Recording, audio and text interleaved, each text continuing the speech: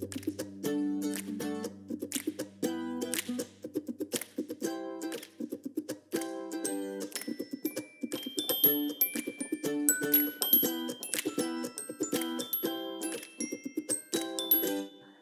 this is Kate. Welcome to Two Pastors Take a Walk and Make a Podcast. This is Yolando, and as always, we're talking about what is astonishing us, what we're thinking about, and what we are preaching. So, you first, my friend. Me what first. is astonishing you? Listen, everyone needs to learn the name Nana Akufo-Addo. Everyone needs Nana Akufo-Addo. Everyone needs to know this man's name, Nana Akufo-Addo. He is the current president of the Republic of Ghana. He started his second term this past January. And I was watching a video of his recent state visit to Switzerland. And I was really just kind of casually listening because it was just going like, a typical state visit. There were these formalities and it was nice and lovely. But I was really working on something else. But then the president of Switzerland started talking. Can I just pause for 1 second and say, yes, those people, when they're working on something else, have like music on. And you're like, I was just casually listening to an international state visit that was not even part of the country that I am from, as you do. And I love that you're saying like, they were just going like state visits go, as if a typical person, I'm not saying you're not normal, but you're as calling if me a a nerd. typical person knows how a state visit goes with like admiration and respect. I find it like really enduring and squad goals that you are the kind of person who like is just international politics are just on your radar screen like that for funsies. Like I think some people listen to the radio. You just low key called me a nerd, but that's okay. I praised you. I know, like but you're very kind, very kind. Anyway. Well, I was watching this state visit and the president of Switzerland started talking about the nature of the relationship between the two countries. And apparently Ghana is Switzerland's largest trading partner in sub-Saharan Africa. Didn't know that. And let me see if I can find the quote. The president of Switzerland was saying something like every child in Switzerland grows up with two images, like a gold coin and chocolate, right? And then the president of Switzerland said this, quote, "We need the raw materials and you have the raw materials, period." It's like, this is the relationship. You're going to give us stuff and we're going to make stuff and we're going to sell some of this stuff back to you and we're going to consume it, but you're going to give us the raw materials and we're going to make the stuff. That is the relationship. And it just kind of sat there. Well, then the president of Ghana started his speech and it was, just kind of typical, kind of running through the history, the positive history of between the two countries and some of the current things that they share. And then I had to rewind it just to make sure I heard what I heard. But the president of Ghana very calmly said, "We no longer want to be dependent on anyone. And Ghana is now no longer selling coca to Switzerland because we have factories and we will make chocolate." And there are YouTubers throughout the African diaspora making these videos going, "Did you hear what this man just said?" And people are really excited because this is the thinking is many leaders on the continent need to do this kind of thing because it is, especially post-colonialism, there are many European countries that still have an economic grip and a vested interest in keeping African nations poor and dependent upon them. And one of my takeaways is that, I hear so often that the problem with Africa is that it has poor leaders and needs better leaders. And I just want to highlight this man as an astonishingly good leader, and I mean, I think he's someone to watch. And so this like and after connecting one, the go oh, go ahead. ahead. I'm sorry. I was just going to say, and this after um, a former U.S. president called African nations "s-hole countries," and we need to be watching what's happening on the continent because something is stirring there. I Well, oh, go ahead. I'm sorry. Well, I was just going to end by saying, and there's a new African Union agreement, just like the Mhm. European Union. There's this new um, trade agreement, and so there is this growing Pan-Africanism that's not against anybody, but there's this growing consciousness of, wait a minute, we have resources and the world is coming to us. And so, why is it that everyone just gets to come here, grab what they want, go back to their country, use our materials, and then in many cases, sell it back to us? Right? Mhm. Go ahead. I mean, like to connect the dots here, Switzerland, famous for its chocolate, and I never thought about it before, Doesn't grow coca. doesn't grow coca. So, yes, Or so this cocoa. I'm idea, sorry. I've been listening to a lot of African YouTubers. They say cacao, coca. Or I think they say coca. right? Um, we say cocoa. Right, but whatever. They don't grow the raw materials for this substance, this product that they're Mhm. famous for. And literally in the middle of this ceremonial event, the president of Ghana says, "We as a nation are not selling you the raw materials anymore." And I mean, yeah, here for it. Like, Yeah. I just love that. But I do think like it's just interesting. I'm going to talk about this later, but I'm finally about 15 years after I bought it, reading the Henry Cloud book on boundaries. Like sometimes Oh, yeah. I hear Mhm. someone talk about a book and I'm like, oh, this is great. And I buy the book and then I don't read it just because I heard anyway.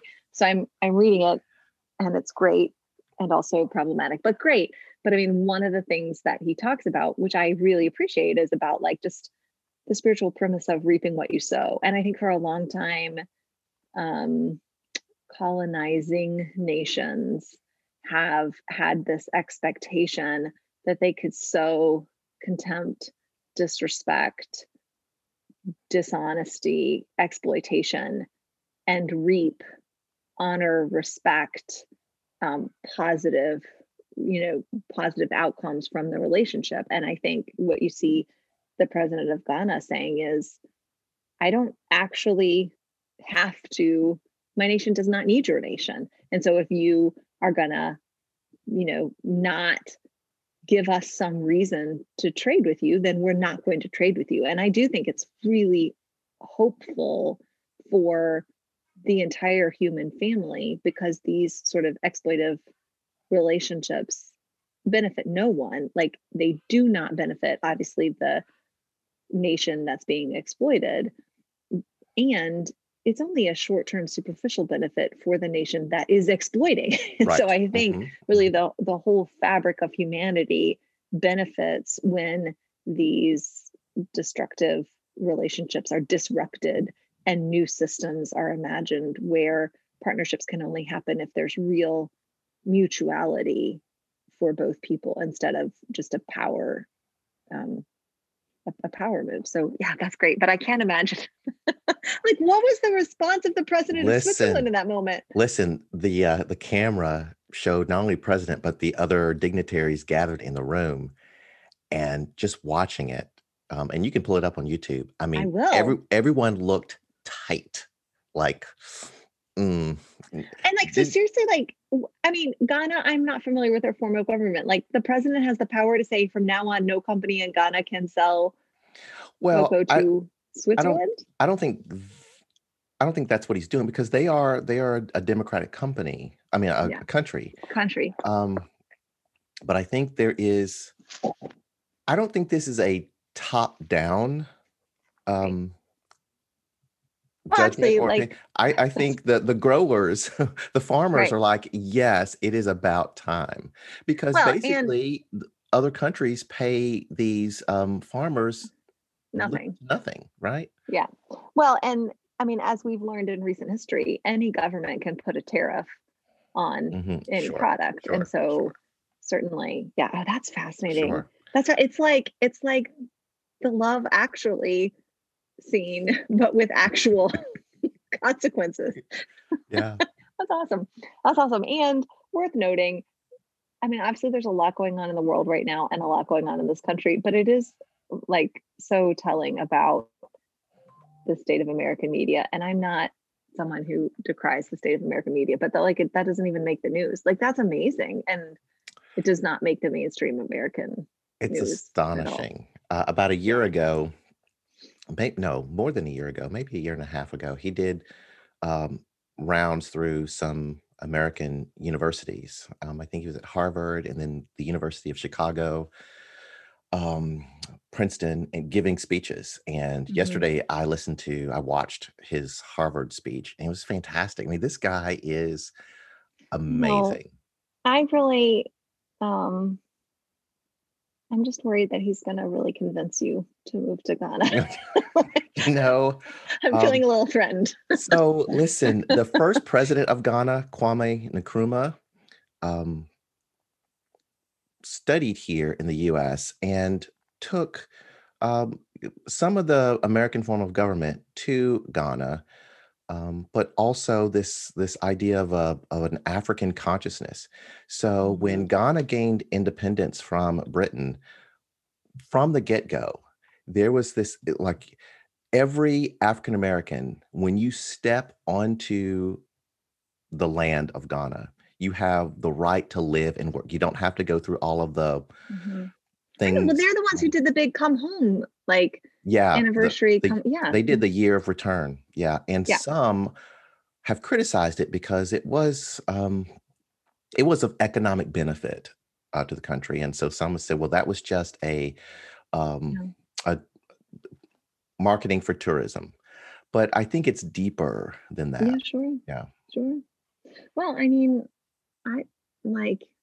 I mean, it's not a joke, right? Like the idea that people of color would say, "There's nothing in this country that this country has to offer me that is worth the risk and the harm of white supremacy."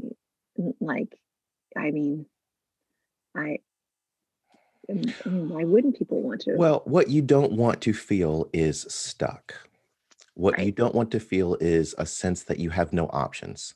right. So if you were brought in slavery to these shores, there was a sense of this is your lot. You cannot go Mhm, home. As a matter of fact, there at the slave castle in Ghana, where the Dutch, then the British, mhm. um, held slaves until transporting them across the Atlantic, there was a sign that said, Yeah, You will not return. This is the the point of no return. point of no Mhm. return." And so a lot of African American a lot of African Americans mm,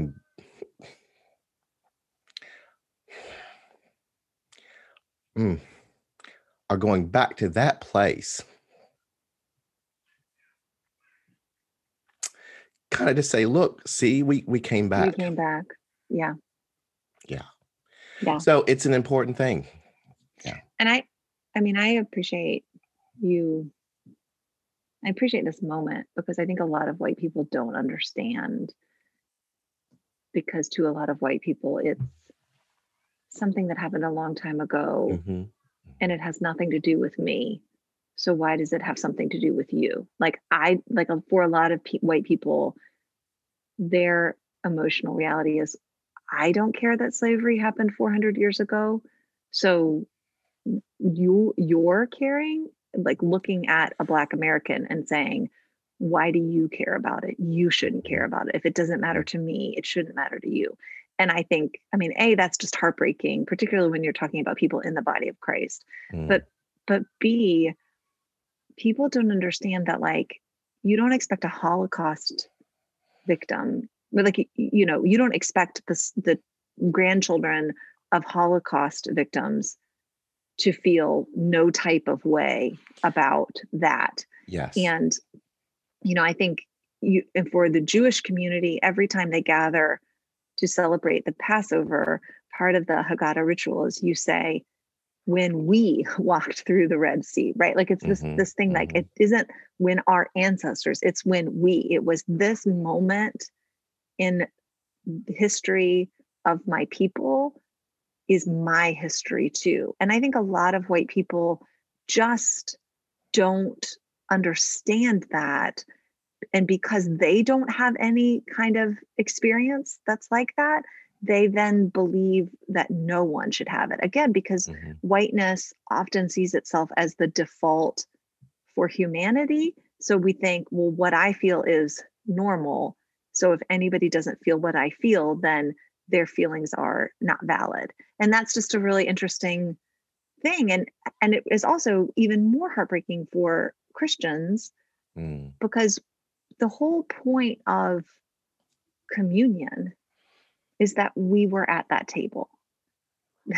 That the night he was betrayed, Jesus sat down at table with us and broke this bread and gave us this cup. And it's about saying we're not only remembering what happened back then, we are in that moment. And so spiritually, we ought to be able to understand that. And I just think a lot of white people don't. And because so many white people don't have any authentic relationships with people of color that are safe for people of color to be truthful and vulnerable, and because so many white people express in 1,000 nonverbal ways that they don't care, so then you don't know. Like if you don't have relationships and you don't want to know anything you don't want to know, then you'll never know it.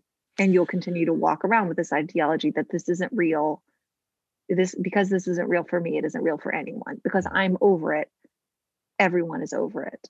And so, but yeah, I mean, the idea of going back and saying, there are Jewish people in this country who may never get on a plane and go to Israel, but they can. Every year. They right. know and they every can. year around the table at Passover, every year you say, next year in Jerusalem, right? I mean, it's this idea that, again, like I just think a lot of white people, even a lot of white religious Christian people, are so like disembodied from the spirit that they just don't have these kinds of, they just don't have a lot of spirituality. And so they just reject as invalid any experience that is not the same as theirs. And yeah, I mean, it's beautiful. Well, I've been considering one of those ancestry DNA companies, but I don't like the idea of someone having that information and they can, they sell it and store it. Yeah. And I'm like, but I would really like to know. I've been looking at different tribal groups. Like, am I from the Mandinka tribe in the Gambia? Am I from the Ashanti tribe in Ghana? Am I from the Igbo tribe in Nigeria? I don't know, but it would be lovely. It would be meaningful. It would be for you to know that. powerful for me to know. Yeah. Well, so what is astonishing you today? Well, I just heard about a project. So I've talked about her before, that I follow Allie Henney, who is a Black Christian. She's ordained. I don't know that she's pastoring. She's just doing a lot of consciousness raising work, which I just think is the work of this generation, to name some truths that have long been silenced and shunned. And she has a blog called The Armchair Theologian, and she really writes a lot about her experiences as a Black woman navigating like whiteness, and particularly whiteness inside. I mean, in the country, like in most of her work to date, she's been sort of giving her commentary on what's happening politically in the secular world. And so that's her background, but she doesn't often talk about that. But she is participating in a project that's happening now called, did I mute myself? You were covering up your mic. Oh, sorry. She is participating right now in a project called Leaving Loud. Have you heard of this? Yes. Okay, so it is a project where a lot of prominent Black Christian leaders Mm-hmm. who have come up in white Yes. evangelical churches, Mm-hmm. and sort of for a long time, it has very much suited the needs of these churches to have one or two people of color Mm-hmm. on their staff, and as a public face for these institutions, so that there is this appearance of multi-ethnic community, and there's an appearance of unity that transcends the racism in the world. And there is the reality that of all people in this country, Black Christians are some pretty loyal, right, passionate, and giving faithful Christians. Yeah. Yes. So whatever, and like obviously you and I are both very passionate about the idea of having healthy and holy multi-ethnic churches. So a lot of these white evangelical churches want to become multi-ethnic, and one of the ways to make that happen is to bring really talented, gifted, passionate, authentic Black Christians onto their leadership staff. And so they've done that. The challenge, and we name this a lot, is that you can be sort of phenotypically multi-ethnic, but genetically monocultural. And so the experience that many of these Black leaders have is that they are siloed, they are victims of lots of microaggressions. They are brought in because we want a Black person on their team, but whenever they share authentically challenges they have in the community, being a person of color, they're told, that they're not faithful, that they're egotistical, that they're not loving, that they're not bearing one another's burdens, that they're being judgmental, and so it becomes many times just a very spiritually abusive experience for Black leaders. And what often happens, for love of the church and for love of people, is that Black leaders in these spaces burn out, and they leave. Sometimes they're fired,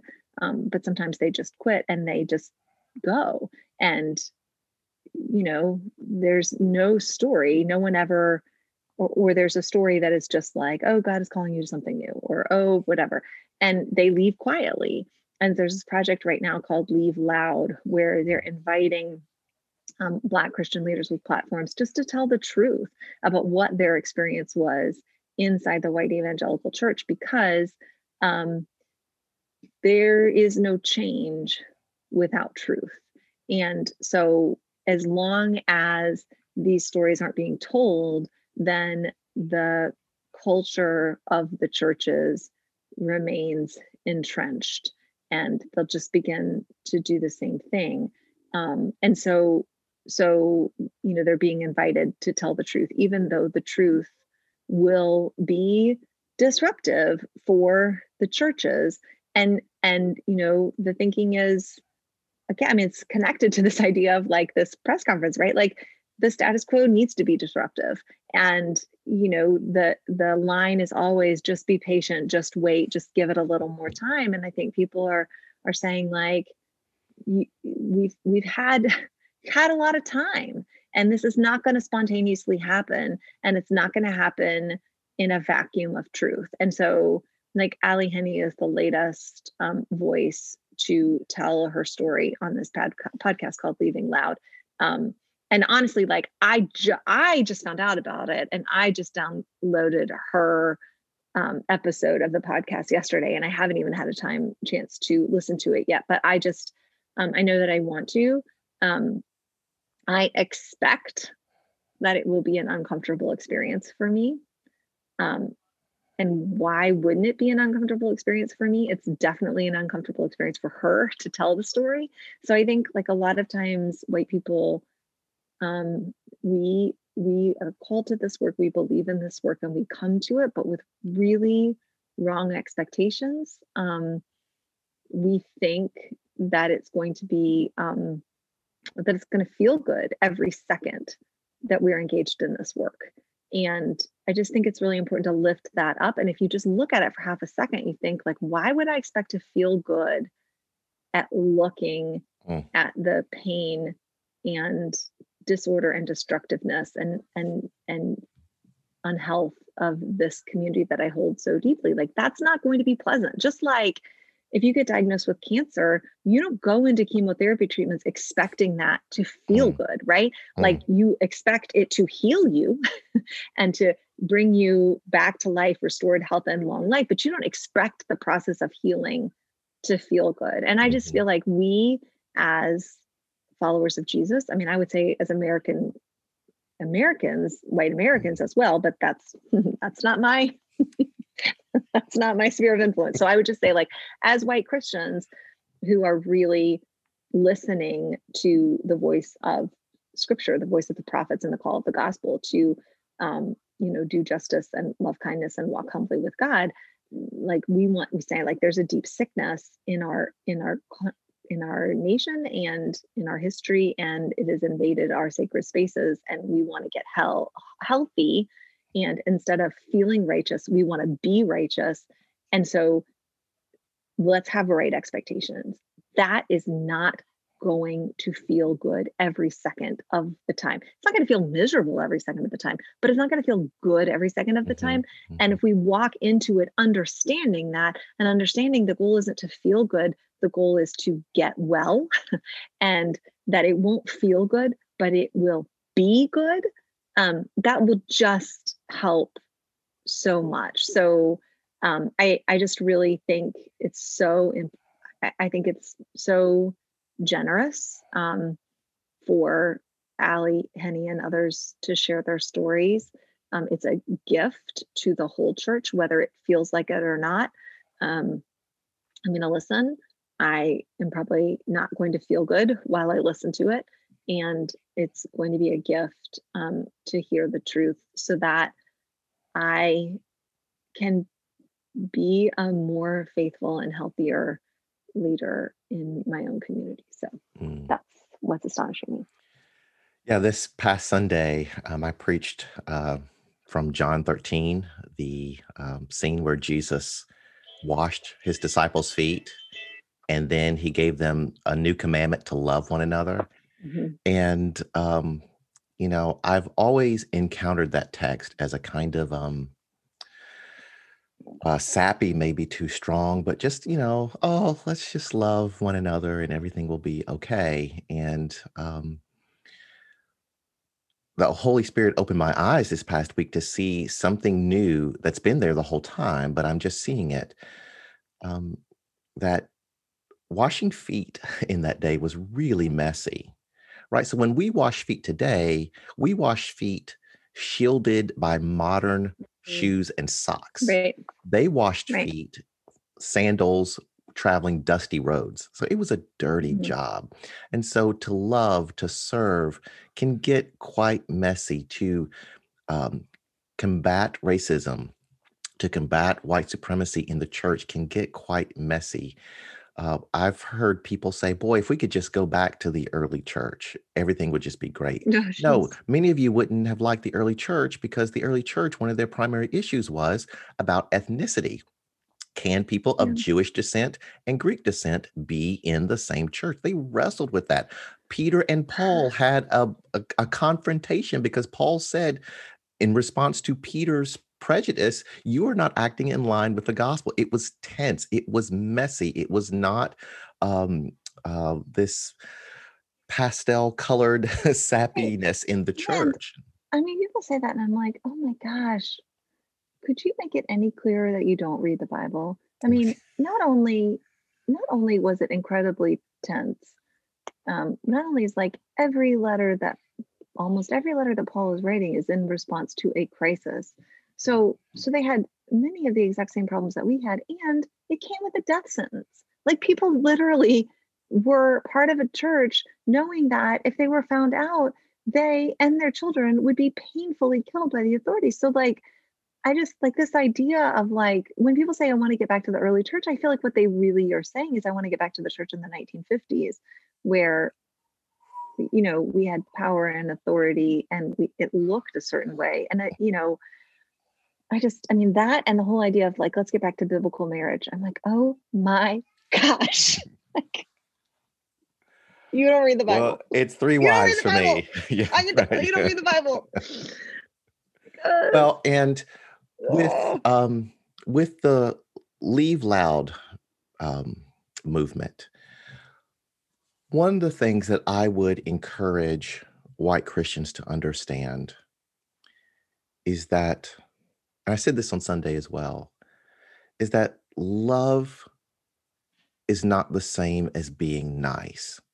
And I Yeah. think some of the problem, some of the challenge for white Christians in this moment that we're in this season, is that many equate love with nice. And especially in the Southern US, when we can have a kind of nice that can see injustice, that can see wrongdoing, and say nothing because you're afraid to hurt someone's feelings.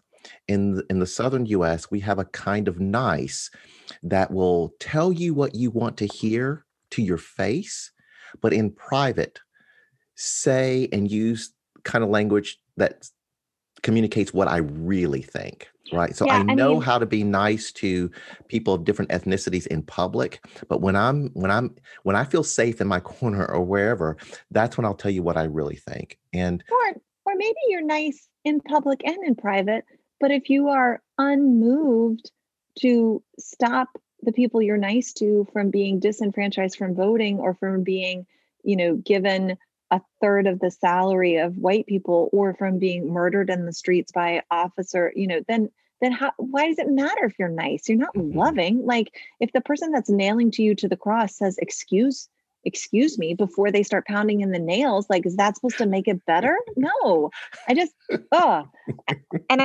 I guess, like, I'll just jump in here because it's the perfect segue to what I'm thinking about, which is this book that I'm reading by Cloud and Townsend on boundaries. And there are problematic elements of it, but the thing that's good is a lot. It's a lot. Like, I'm going to teach on it once we're back together, but in a second hour class. But like, one thing he points out is there is a difference between hurting and harming. And a lot of times we are untruthful with people because we don't want to hurt them. And we think if I cause someone pain, that's unloving.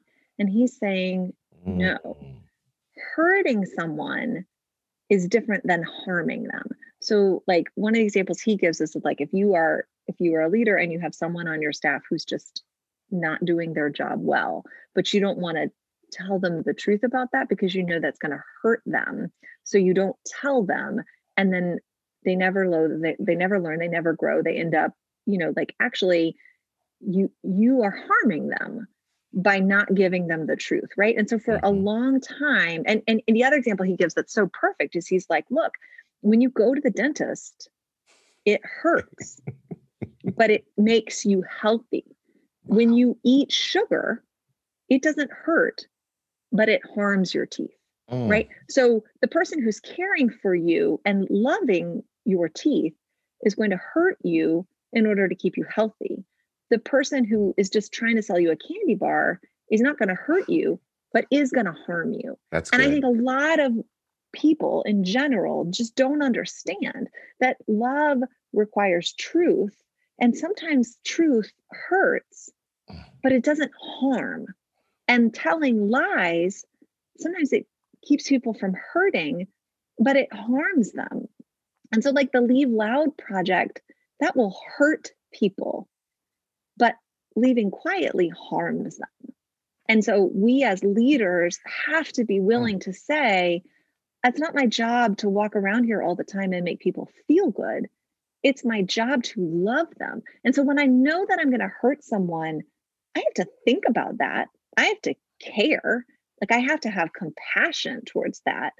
But I can't just refuse to do it out of a tiny, small, like, just wrong understanding of what love is. And again, the center of our face is the freaking cross.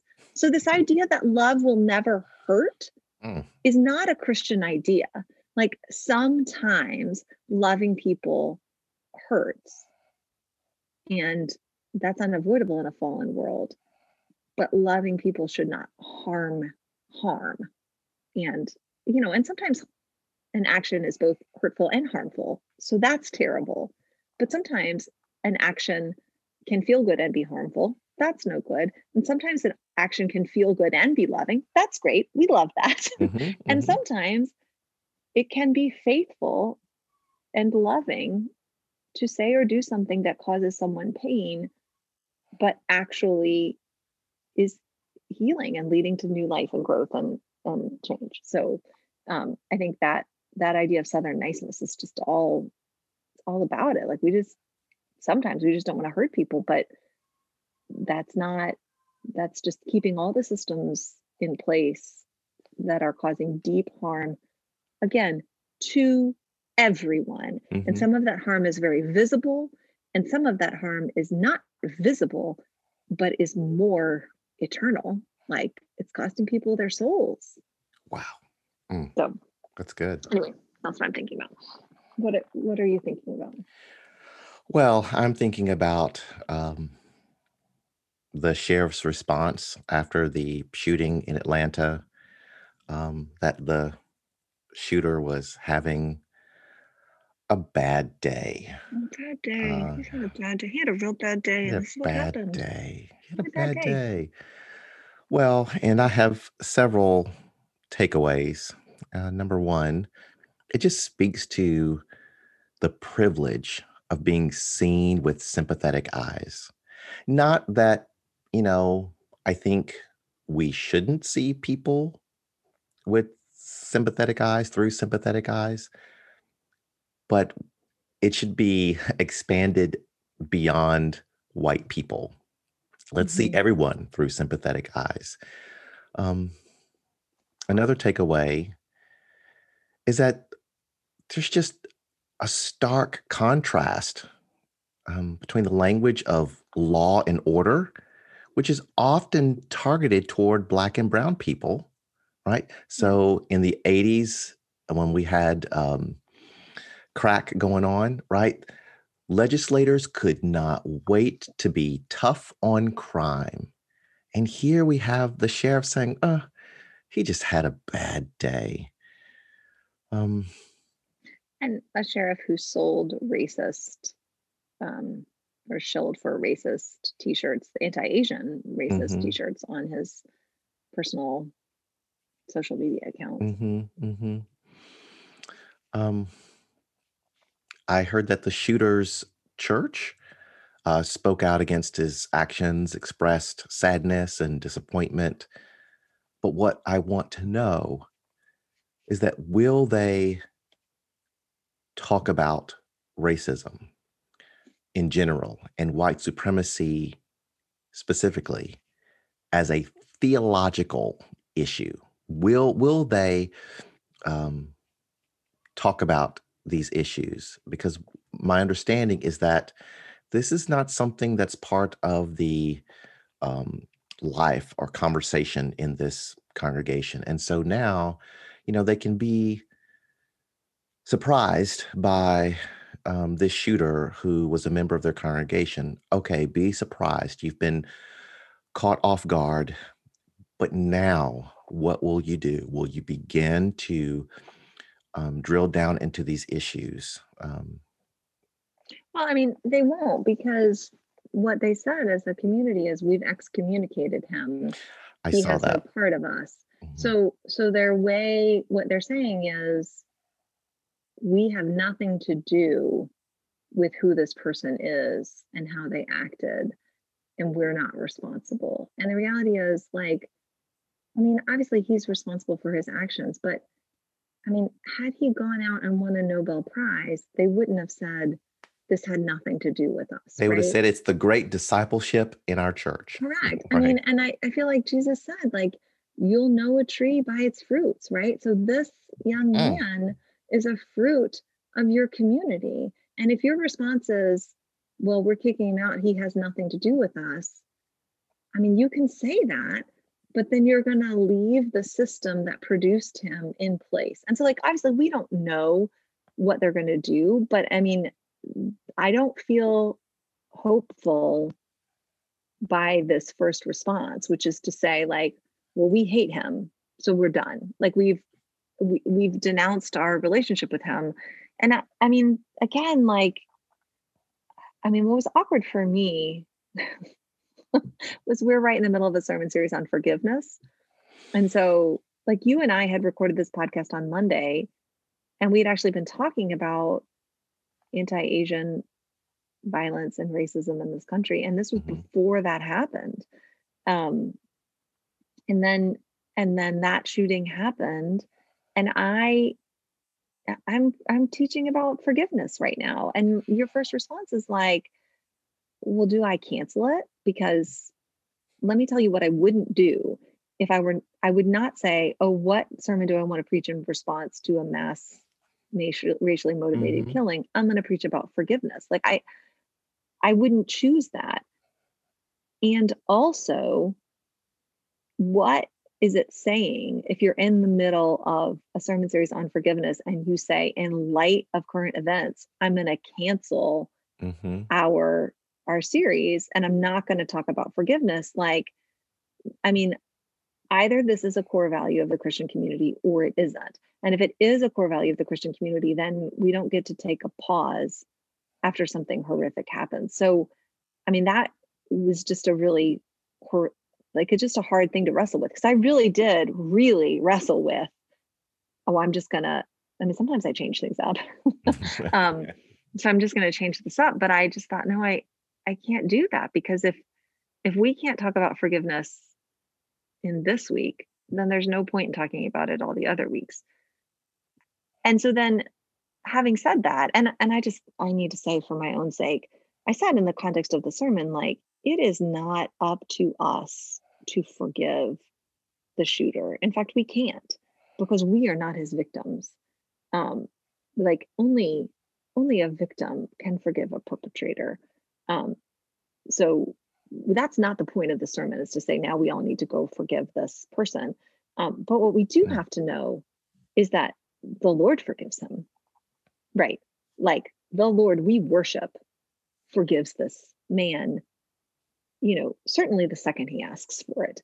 And, we're stuck with Paul, who caused a lot more than 8 people to be killed, right? Like, this is part of our tradition. And so what we want to say is, well, if there's an evildoer, let's just expel him from the community and make it clear that he's no part of us and we're nothing like him. But the Christian tradition is like, no, we belong to one another. And whatever is in your brother's heart, in some ways, is in your heart as well, until you turn it over and basically, through Jesus, get a heart transplant and get the heart of Jesus, right? And so, like, to me, I mean, in a crass way, it's sort of like Pottery Barn, right? Like, you formed this man, and then he went off and did this horrific thing, and now you're like, depart from me, you evildoer. Like, part of the reason that he had no reverence for human life, had a bloodlust, and had this, like, hatred for who he thought these women were, and for his own self and his own addiction, like, y'all made that. And so, I don't think you need to go to prison. Like, you don't mean, but to sort of say, like, now he's we have no longer any spiritual responsibility towards him. I mean, what the heck? Like, if somebody in your church commits murder and you say, well, now we won't bear with him in love now, that doesn't mean telling him it's okay. But, like, where's he supposed to go? Like, what? Either we believe in redemption or we don't. And, like, we have to be able to believe in both things at the same time. We have to be able to believe in the sanctity of human life, and we have to be anti-violence, and we have to be anti-racist, and we have to be able to say the part of the great tragedy is that the people who are perpetrating these horrific acts and propping up these systems are people created in the image of God. These are our brothers and sisters, and they are possessed by the ideology of the enemy of all of our souls. And so you can't just say, depart from me, you're not part of me. No, you're part of the body. And the body is really effing sick. Yeah. And you can't just like there's no such thing as a spiritual amputation. There's only healing through Jesus Mm, or not. mm. Yeah. Um, one of my takeaways from this whole situation, and I've said this about the history of Black people, but it's also true um, of and for Asian people as well. And I think we as in all of us, just need a better understanding of history. Like the Mhm. shooting in Atlanta is not some isolated Right. situation, right? There is a history of anti Asian racism and violence. The Washington Post, in their March 18th online issue, had a nice outline Mhm. of anti-Asian racism and violence in the country, and some things I already knew, like the internment of Mhm. the Japanese, and some things I didn't know, like 1854, the California Supreme Court in the People versus Hall ruled that a person of Asian descent could not testify against a white person in court. I did not know that. Yeah.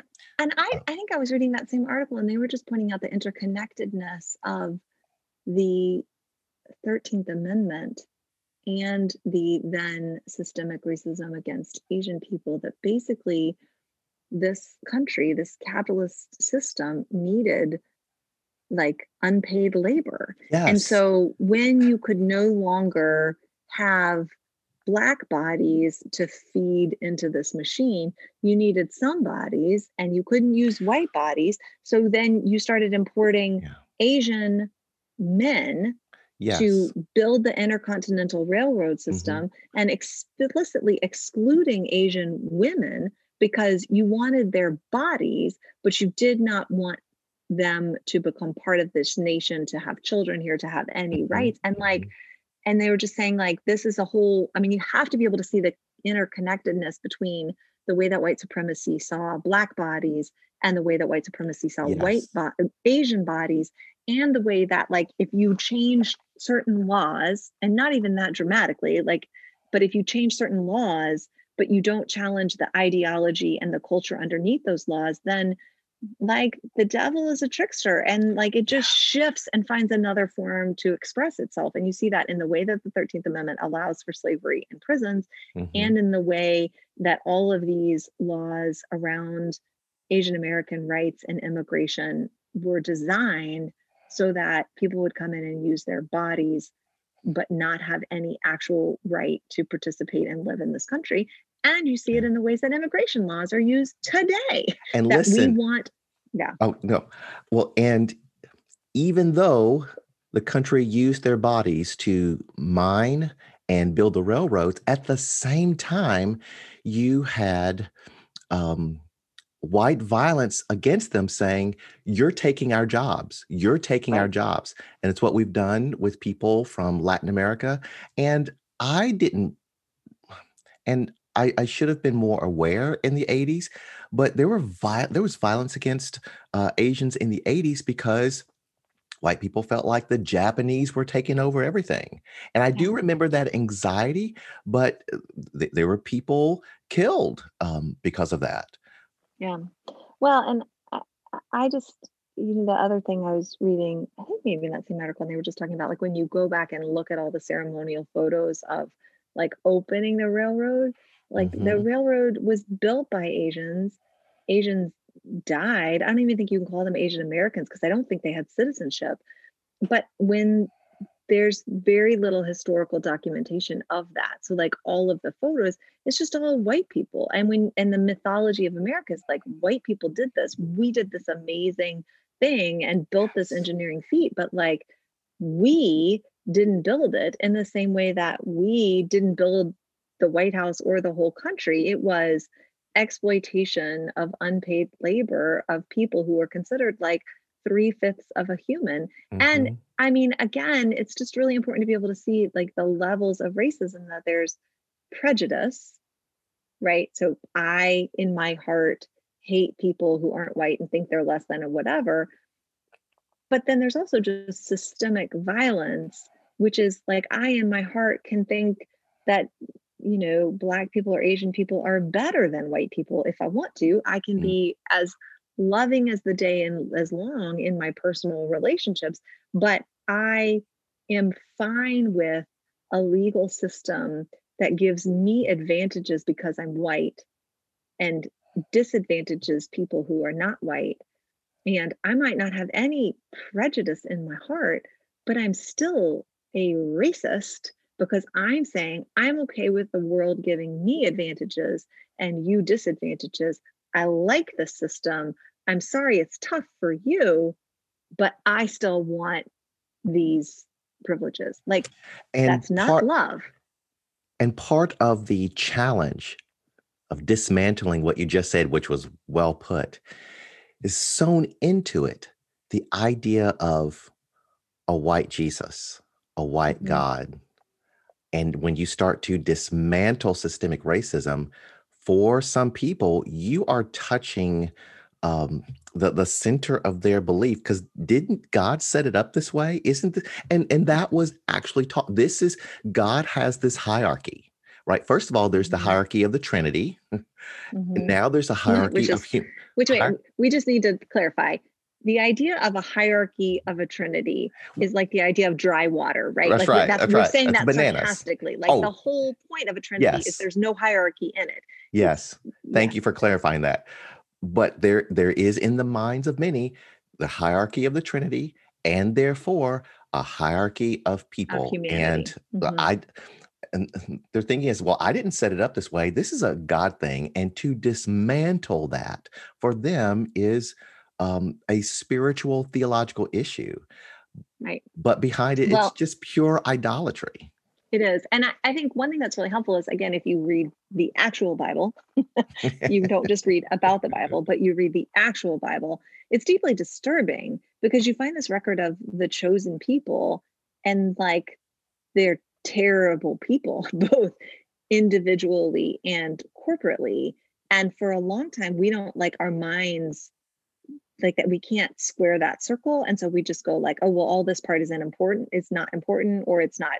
It's just, it doesn't, like, there's no connection between people's chosenness and their terrible behavior. So we either go like, oh, their behavior wasn't terrible because they're chosen, or it's not important to think about terrible things that people did with their chosenness. Like it didn't matter to God in some way, which is insane.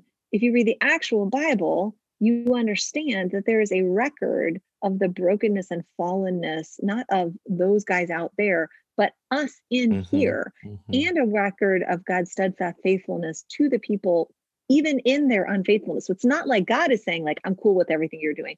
God's not cool with it.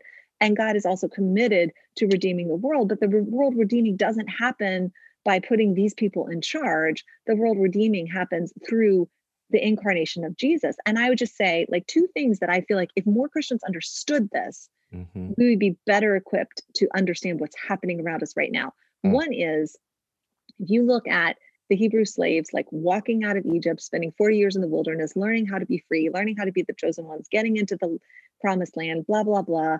There's a system that God sets up with judges, which stops there being a hierarchical, like hereditary power structure like all the other nations have. That, the people live with it for a while, like God is their king. There's no human institution of kingship. People live for a while, but what do? They say, give us a king, give us a king. We want to be like the other nations, give us a king. So they're given an alternative way of living in the promised land, flowing with milk and honey. And they're like, we don't want this alternative way of living. We want to live like everybody else, but be the best at it. So eventually God gives them a king. I'm just going to use the technical theological language. It's a shit show, right? It's terrible from the beginning, right? Because the king wants to be king with God's power instead of being king and letting God be king through him, right? Like that's the power dynamic all the way through. Like even David, like the very best king who ever was, not a great king, right? And it's really interesting to say, like, so they're not allowed to build the temple, right? They're not allowed to build the temple because they're not going to have this appearance of being this God-fearing nation where God is settled in this nation. The God of the heavens is settled in this nation because this nation is salt and light and the chosen people. You are not allowed in God's eyes to have the appearance of it without the reality of it, right? But finally, God relents and lets Solomon build the temple. And we go like, oh, I guess Solomon was a great dude. Solomon, not a great dude. And there's this deep irony that if you read the Bible about Solomon building the temple, and it's like all there in like deadly detail, like how beautiful this is and how special it is. And God right there is saying like, this is not the temple I wanted. I didn't want this kind of temple. This isn't what I wanted. I wasn't looking for like a really beautiful temple. You can't build me something beautiful. I created the universe. Like, this is not how this works. So but it's all there, along with God saying, this is not the temple I desire. I desire a temple of faithful people. But beyond that, you don't notice it. But Solomon builds that temple with what? Slave labor. Mm-hmm. Slave labor. So the people who were freed from slavery get settled, get security, get power, desire to become like all the other nations, and then they become enslavers because they turn away from God and God's ways, right? We don't know that part of our history, but it is right there in the Bible because it's sacred, because we need to know it, because we repeat it. It's not there because God was okay with it. God was not okay with it. And secondly, like I was thinking about this lately because my friend Gail and I did this thing, the small group thing together where we had virtual small groups and we were looking at the 7 major themes of the Hebrew Bible, the Old Testament, and wanting people to be able to see these themes so that when they run across different pieces of scripture and anybody can use any piece of scripture to make it say anything, right? And we're trying to say like, there are these 7 themes in scripture. And so if you hear people take a piece of scripture and it runs contrary to one of these themes, like, I just want your ears to prick a little bit. I just want you to be like, but wait, what about liberation, right? Like, what about that? Or what about intimacy with God? Like, what about, whatever. What about the fact that God is a creator and God said, it is good, it is very good. So like, how does your understanding of preaching this fit with God's declaration that it is good? Whatever. So these 7 themes, I was feeling really good about them until I realized that the thing we never talked about, and it's such a theme in Hebrew Bible, and it is not a theme in our self-understanding of ourselves, is the theme of exile, right? Like a huge part of the story of God's people is exile. And why are the people exiled? The witness of scripture is they are exiled because they were unfaithful to God. Like God looks at them and says, you have broken my covenant. I am not going to let you stay in this land and have this appearance of being in covenant with me when you are not in covenant with me. And it hurts when they go into exile, but it is a step towards healing and wholeness in the broken relationship. And I just feel like, oh gosh, I would bet that if you polled 10 people in our churches, they would not know that the exile happened. It happened because we don't preach about it enough, right? Like we preach about liberation, we preach about the wilderness, we preach about coming into the promised land, we preach about David, and then it gets to the exile, which primarily shows up in the prophets. And like, we don't preach that part of the story. So people don't know that the exile happened, and the exile was as formative an event for the people of God as the Exodus, right? And when we preach the Exodus and not the exile, then we teach our people that we are the innocent, redeemed part of history. And we do not teach ourselves that we too can be unfaithful. Like that just because in the past we've been victims of these systems doesn't mean that in the present or the future we can't be the victimizers and the one that perpetuate these systems. So that is what I'm thinking about. And if I were preaching the theme of exile, I would begin in Genesis with exile out of the garden. And the problem that we often have when preaching that is that it's seen as an individual exodus. Like I did something bad, therefore I have been exiled out of the garden. Is that true? Yes, but there is more. It's we disobeyed. Humanity has disobeyed, and we often lose sight of the collective. Well, and the reality is, I mean, much like we have such a difficult idea, I mean, white people have such a difficult idea understanding and seeing systemic racism. Like we don't see it because we're like, well, I know my heart. Like that's that's the line every time, right? Like, you don't know my heart. If you could see my heart, I don't have hate in my heart. I don't see color, right? Like people are Hmm. testifying to their personal experience and saying, that's the only thing that matters is my personal experience. But like neither you nor I was in the Garden of Eden. Neither you nor I listened to a snake and took a bite of the apple. And yet we were born into a world that was shaped by that turning away from God, right? And so you can say, in my heart, I don't have anything but love for God. And in my heart, I don't want to do anything but obey God. But the reality is, you were born into a world where you are taught that up is down and down is up, and right is wrong and wrong is right, and like that's the filter through which you meet God. And so they're just ways that you are shaped by this. That, I mean, are you like, is it your fault? No. Is it your reality? Yes. Right? Just because it's not your fault doesn't mean that it's not harmful, and doesn't mean that God doesn't isn't interested in changing it. And at some point in your life, you do become responsible for what you refuse to confront or change, I think. So, Yeah, I agree. Again, we've been given a Western version of Christianity that really is just about the individual, me, right. my sin, and my salvation. Am I saved? Am I going to heaven? And it's really just about me, me, me. And there is a broader, larger story. And even, with the chosen people, there is a thread that runs throughout the Old Testament when it comes to the chosen people of this isn't just about you. This is Mhm. about how I'm blessing the whole world. Right. This is about Right. how I'm going to um, redeem the whole world from the fall. And you get these stories throughout the Old Testament of people who were born outside of Israel being brought in, Correct. right? Correct. And And from the, yeah, I'm sorry, go no, ahead. no, keep going.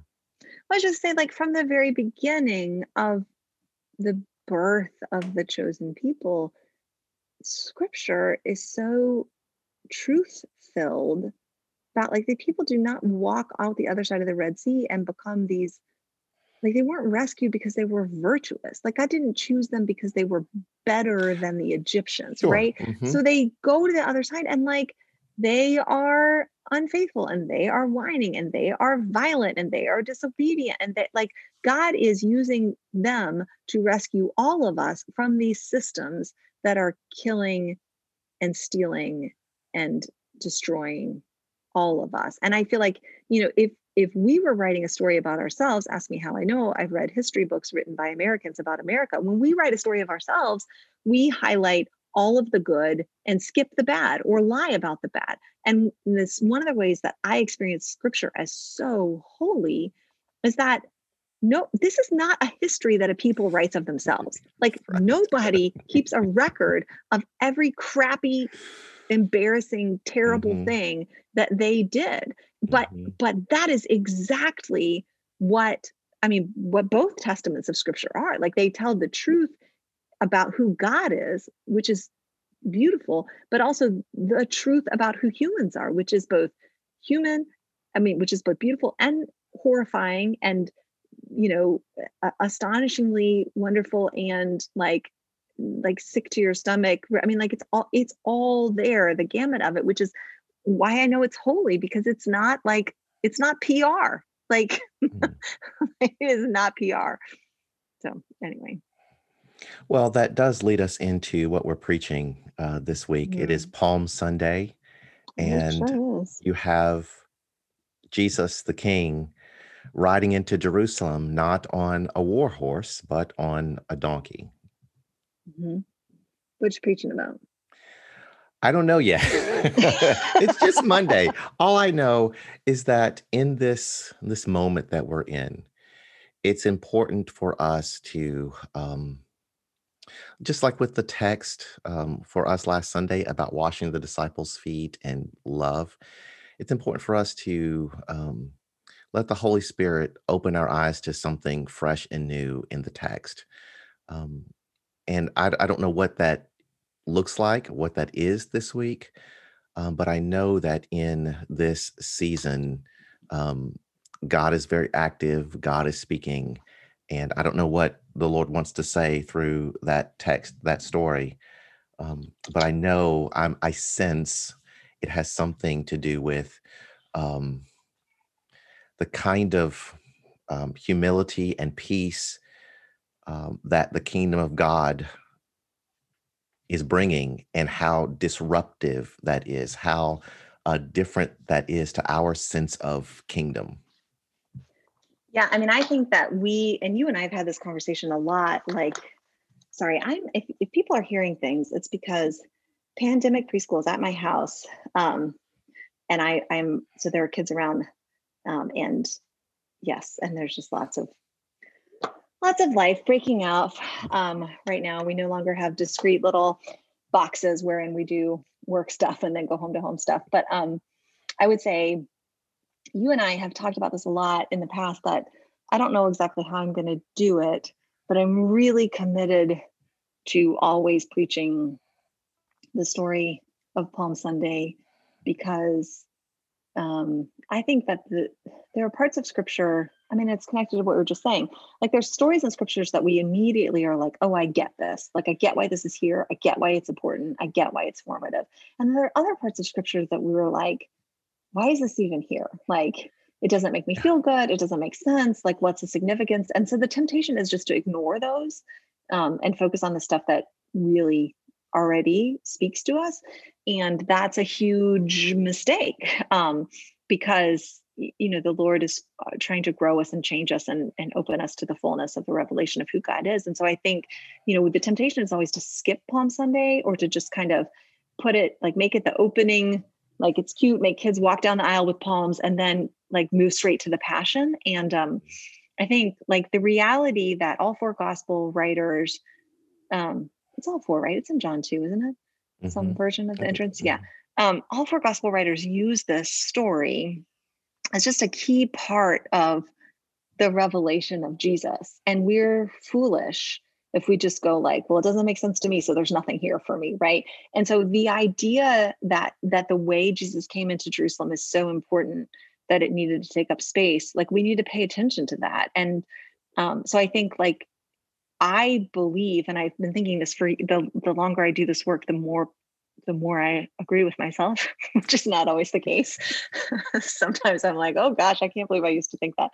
But the longer I deal with this work, the more I agree that, the donkey ought to be one of the key symbols of the faith of Christians. Like, people ought to be able to look at the donkey and immediately know what that's telling us about who Jesus was and who we're calling to be, in the same way that we would look at, like, sort of the communion loaf, or even the cross, right? Like, and this idea that Jesus entered into in weakness and in humility, and to serve, and was sort of, immediately rejected by the people for not showing up in the ways that the world recognized and celebrated. Like, that was not the one thing that happened back then. That is always the way that Jesus enters, right? And so we either have the values of Jesus, or we have the values of the world. And we need to be really honest with ourselves about the times that we, like, de-Jesus our Yeah. communities Yeah. to grab out for power and wealth and influence, because we know that the gospel is inherently attractive. But for people who are not on a spiritual journey, the true gospel is not. Like, if you are in love with the world as the way it is, you're not going to be in love with the gospel. Now, if you are soul sick, and you have discovered that, like the prodigal son, that getting everything you ever wanted is actually a disaster, then the gospel is very good news and it's very attractive. But I mean, if you haven't gotten to the famine and eating pig pods stage of your spiritual growth, then the only way the gospel is going to be attractive to you is if people make the gospel not look like Jesus. And so I think, like, the donkey is the symbol of how Jesus refuses to meet our expectations and instead glorifies the Lord. And to do the work that I think God is doing in every generation, but particularly in our generation, of exercising white supremacy from our American congregations, um, which I do think, and it's not really my place to say, but which I do think is a dominant force in all American Christian communities, not just in white Christian communities. I mean, most harmful in white Christian communities, um, but if we're going to do that work, we have to be donkey people, not war horse people. And Mm. that is, I think, something that we, like, a lot of people in the church aren't interested in Palm Sunday. And that is a spiritual diagnosis, right? Like, that's a symptom Well, of the disease. over the years, I've heard lots of people rightly point out in the text how the crowd welcomed and cheered Jesus when he entered, but then turned on him and started shouting, "Crucify him!" And the line is something like, you know, look how dumb those people were. How could they do Mhm. that? And what you're suggesting is that we take a look at ourselves, at how we, on the one hand, in our churches, we welcome Jesus.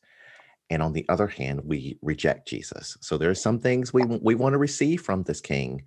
But when he challenges white supremacy, when he challenges our consumerism, when he challenges sexism, we're like, okay, hold up.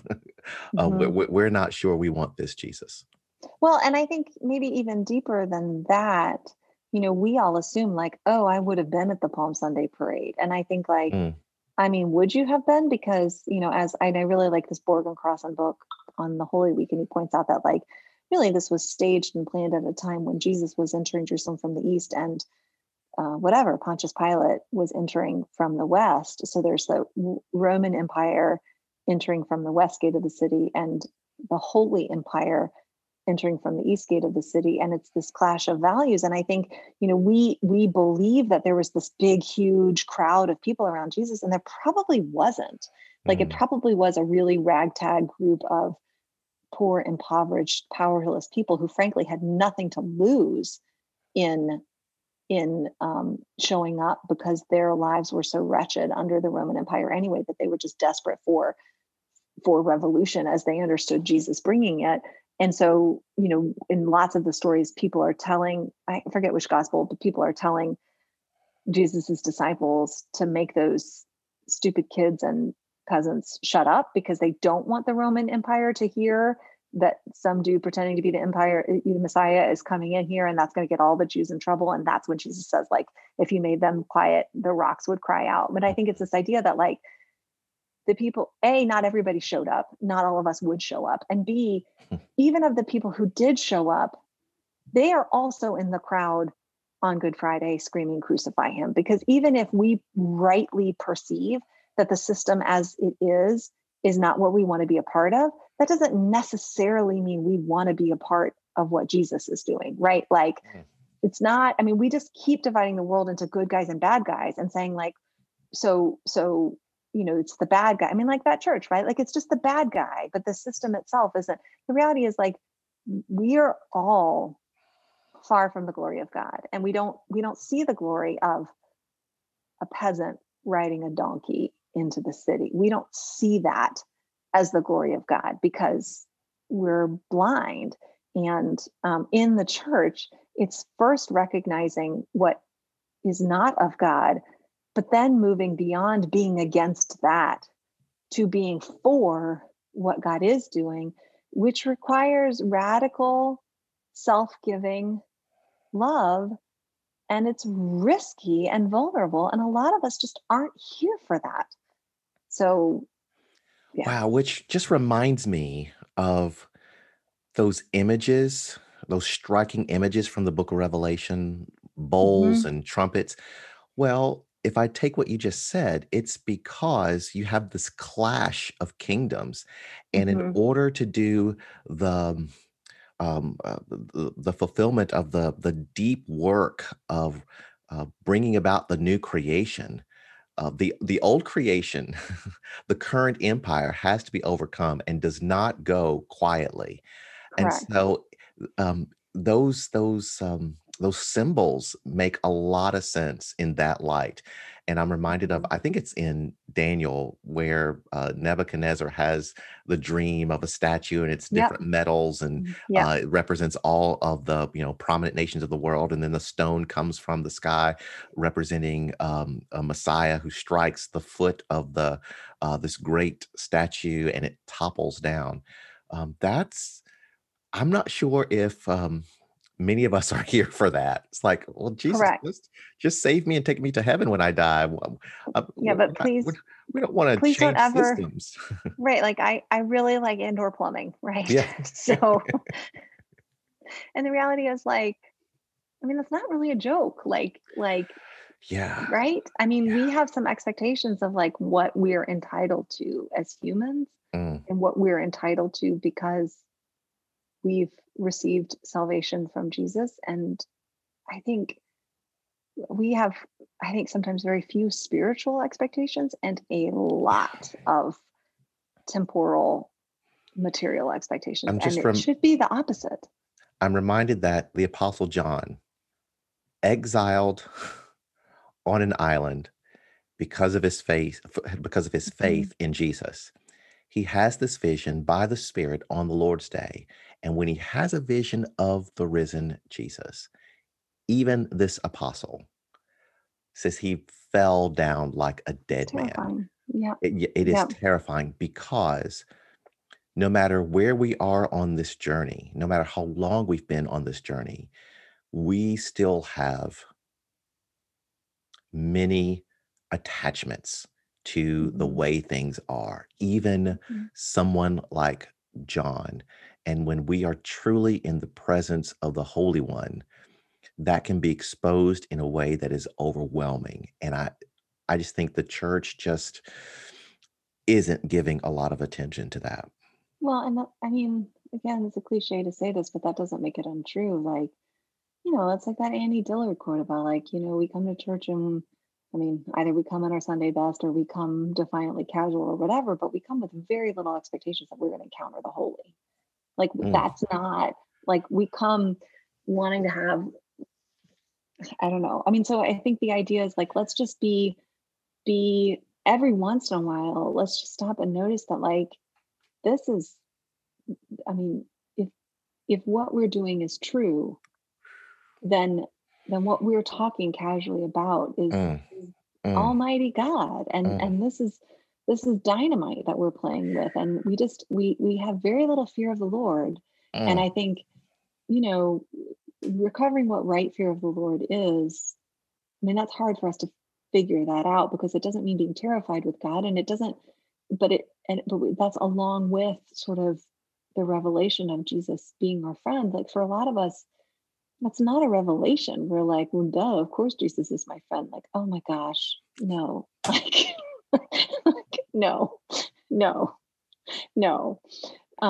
Listen, So he's got blonde hair and blue eyes, of course. He's your friend, of course. this is we need to stop talking. Like there's so many more things I want to say. Like I haven't even talked about I really wanted to talk about Eva Patel and also the part of this Cloud and Townsend book that I see being misused and misappropriated and creeping into the dialogue around anti-racism. But next time Next we will talk time. about that. But thank you all for listening. If you're still listening, you're a champ. If you want to find out more about what is going on at Yolanda's church, which is Derita Presbyterian Church, DERITA Presbytery.org. Wait, DeritaPresbyterian.org, is that right? Derita Prez. PRES. DeritaPres.org, PRES.org. Go there, check it out, and go to their YouTube page, and you can be part of their worship on Sunday mornings. It drops at like 6 a.m. or 3 a.m., depending on when Yolanda goes to bed. And if you want to binge on great content, then go every time. I cannot get this right. Go to their Podbean website. He's mouthing the words to me. Like you could just say it, right? Like you could just say Podbean every week and save me the distress. But go to Podbean website and search for Derita Press, and you can listen to old websites. And if you would like to find out more about what's happening at the Grove. You can go to thegrovecharlotte.org and go to our website. You can sign up for our newsletter, which comes out on Fridays, which is really good and full of information that nobody in the church really reads, but you should. Like, people are always coming to me and being like, I didn't know anything about that. And I'm like, I love you so much. And you just told on yourself because it's in the newsletter. Anyway, I love them. We love each other. It's all good. You can also worship with us on Facebook Live. Yolanda, you're ridiculous. You can worship with us on Facebook Live on Sunday mornings. It's really fun. We talk to each other. We comment a lot. We premiere that video at 10 a.m. on our Facebook page. And if you would like to hear messages from the Grove, old and new, you can go to the Grove Church site. You can go to Spotify. We're on Spotify. We are on Spotify. Next up, we're going to get on MySpace. You guys are everywhere. MySpace. We're everywhere. We're everywhere. Thanks to the amazing Ryan Rich, who is just a gift from God and figures out a lot of that stuff for us. But you can go anywhere you get your podcasts, you will find us, the Grove Church Podcast and Old Messages. So thank you all so much for listening. We will talk next week.